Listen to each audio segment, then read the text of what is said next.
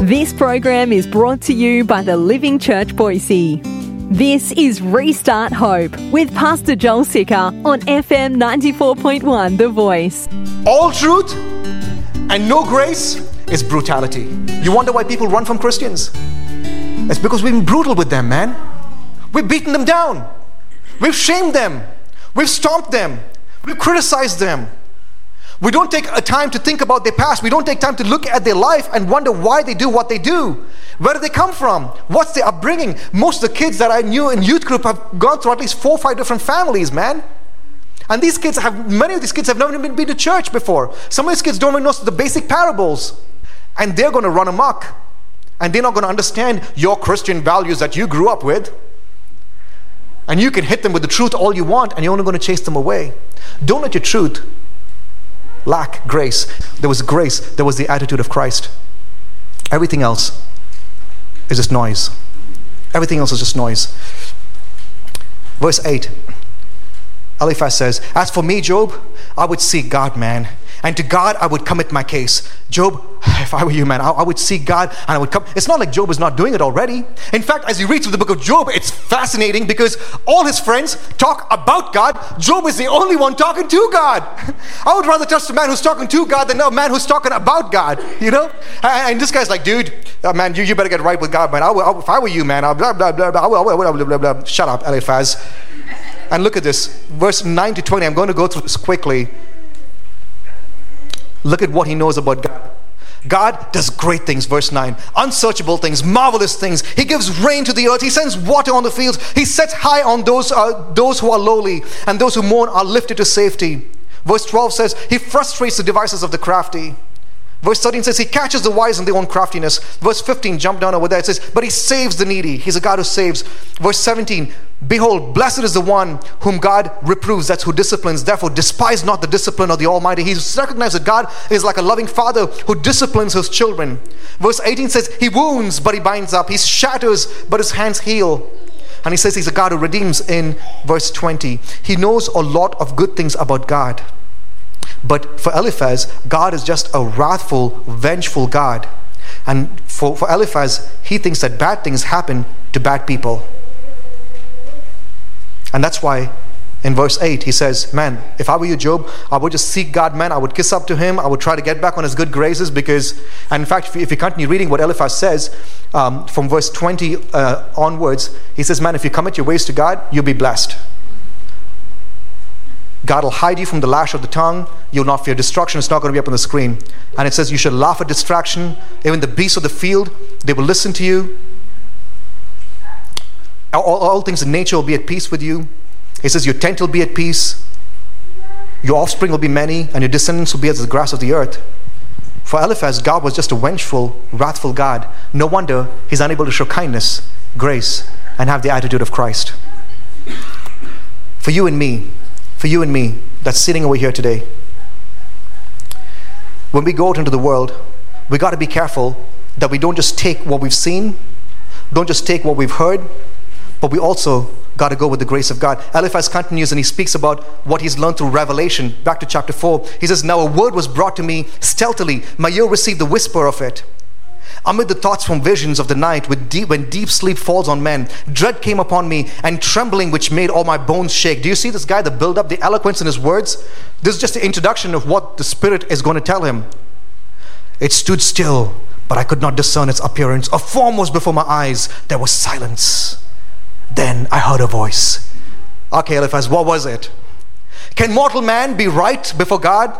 Can a man be pure before his maker? Once again, he's saying, Job, you're not right before God. You're not pure before your maker. First of all, Job was never claiming to be perfect. He's never claiming to be, holy like God is holy. That's why he offered sacrifices. Here's once again Eliphaz coming. No grace, no kindness, doesn't have the right attitude. All he wants people to know is God is a vengeful God, man. You better get your act straight. You better go kiss up to him. You better get right with him. And then when he says all this knowledge that he has about God doesn't work or doesn't connect, he starts talking about this. The Lord told me, the Spirit told me. Look at Job's response to this in chapter 7, verse 11. He says, I will not restrain my mouth. I will speak in the anguish of my spirit. I will complain in the bitterness of my soul. Man, I like it that Job is so confident in who he is, in God, who he is in his righteousness before God. He says, listen, I'm not going to shut up. Okay, for some of you who are feeling misunderstood, it's okay for you to sit out instead of singing, God is good all the time. It's okay. God can handle it. The people of Israel, it says in the Bible, they hung up their harps by the rivers of Babylon. And they said, how can we sing the Lord's song in a strange land? You cannot worship. We cannot sing joyfully because we've been taken out of the promise of God and we're in a strange land now. How can we worship God joyfully? Forgive me if I sit this song out as you sing, God is good all the time, and all the time God is good, because I can't right now. My soul is in anguish and I feel misunderstood. But if you are sitting down and saying, man, I don't experience the goodness of God, please stop looking at the people around you and look to Him, because no matter what you're walking through, He is gracious, He is kind. And look at His attitude. It says in the book of Philippians, in fact, it challenges us to have the same attitude that Jesus had in Philippians chapter 2, verse 5. You must have the same attitude that Christ Jesus had. Though He was God, He did not think of equality with God as something to cling to or something to grasp or something to hold on to. Instead, He gave up His divine privileges. He took the humble position of a slave and was born as a human being. When He appeared in human form, and being found in human form, He humbled Himself by becoming obedient to the point of death, even death on a cross. Amen. It's interesting that Jesus became nothing. Eliphaz is trying to be something. And look at Job's answer to Eliphaz's attempt in Job chapter 6, verse 21. This is sad. Job is telling Eliphaz, for you have now become nothing. Not like how Jesus emptied Himself, becoming nothing. Look at this. You see my calamity and are afraid. Have I said, make me a gift? Or from your wealth offer a bribe for me? Or deliver me from my adversary's hand? Or redeem me from the hand of the ruthless? These guys came to show comfort and sympathy, and now Job says, listen man, you're not adding any flavor to my life. In fact, you're actually causing me more grief. You seem like you're a pawn of Satan now. You know a lot about God, but there's no kindness. You know a lot about what you walk through, but there is no grace. You talk to me about God, but you don't have the attitude that I know about God. We'll bring this to a close. Eliphaz knows a lot about God, but only Jesus was able to make God known to us. Eliphaz took time to come to comfort Job, but Jesus came into the world to save us and to send us His Holy Spirit, which is the comforter.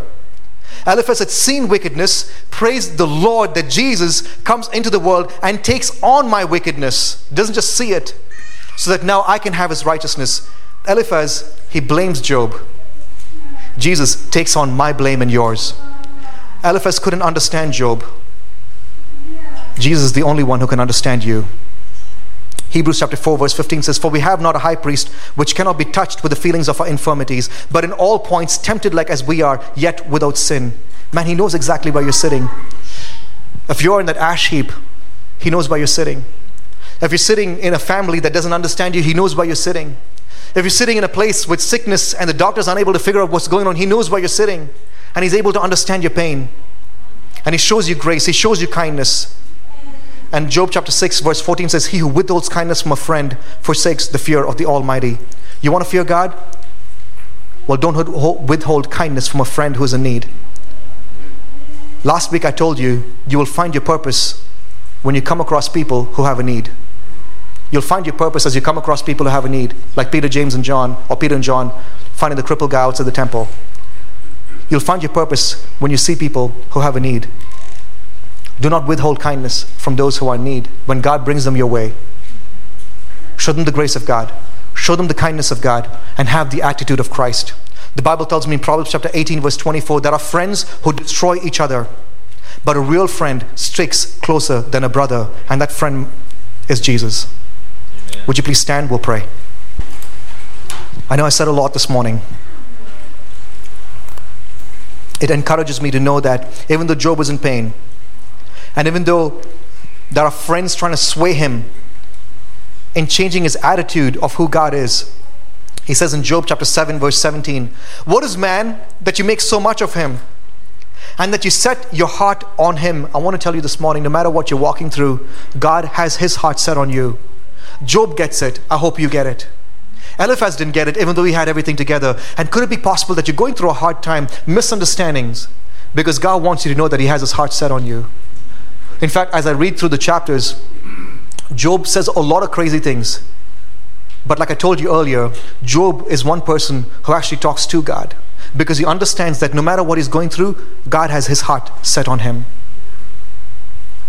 If you've been writing off Jesus because of the people around you like Eliphaz, it's time for you to repent from that.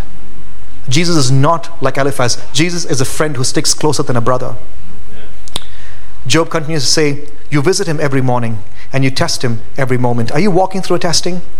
If you are, I want you to remember that He is kind. He's full of grace and true, and His attitude towards you is love. Father, I thank You for this morning. I thank You, Lord, that when the enemy comes in like a flood, the battle belongs to You. But as we gear up now for this week, as we hold on to Your truth, I pray, Lord, that You would give us the courage and the strength and the power of the Holy Spirit to rebuke every judgment that's thrown against us. You're impatient. You're not upright. You're not pure. You're angry. You're jealous. You're bringing this on yourself. You're not seeking God. Repent. Anything that's not from the enemy, O Lord, I pray that You would filter it and throw it out.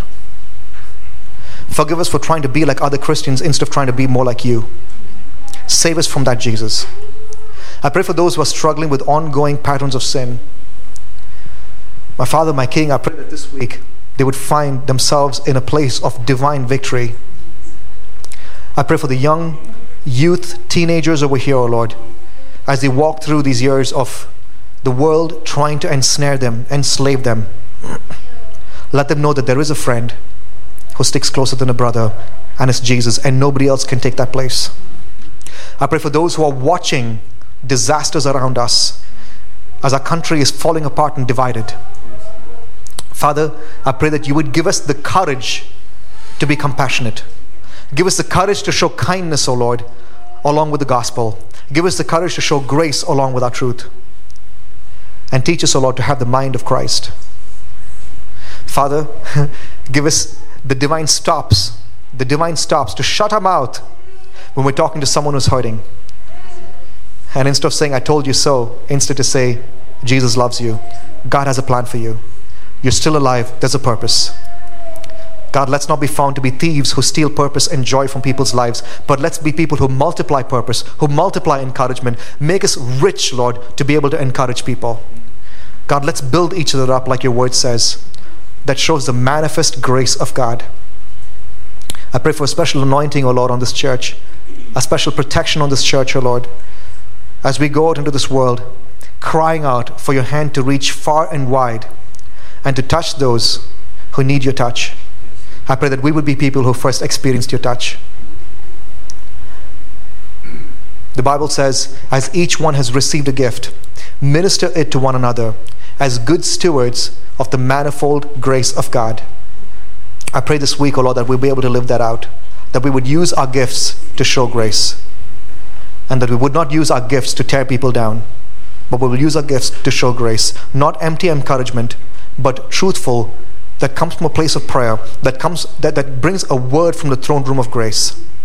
And Father, I come with this message, I come with this word, I come with each and every person into Your beautiful nail-pierced hands. Have Your way, my King. And now, may the grace of our Lord Jesus Christ, the love of the Father, and the power of the Holy Spirit rest and abide on each and every one of you, empowering you to do His work. In Jesus' name, amen. Amen.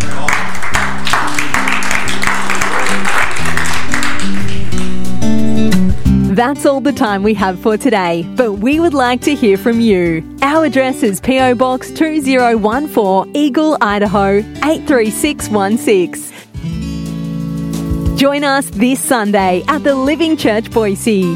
Service and address can be found on our website www.thelivingchurchboise.com. Visit our website for service times and address.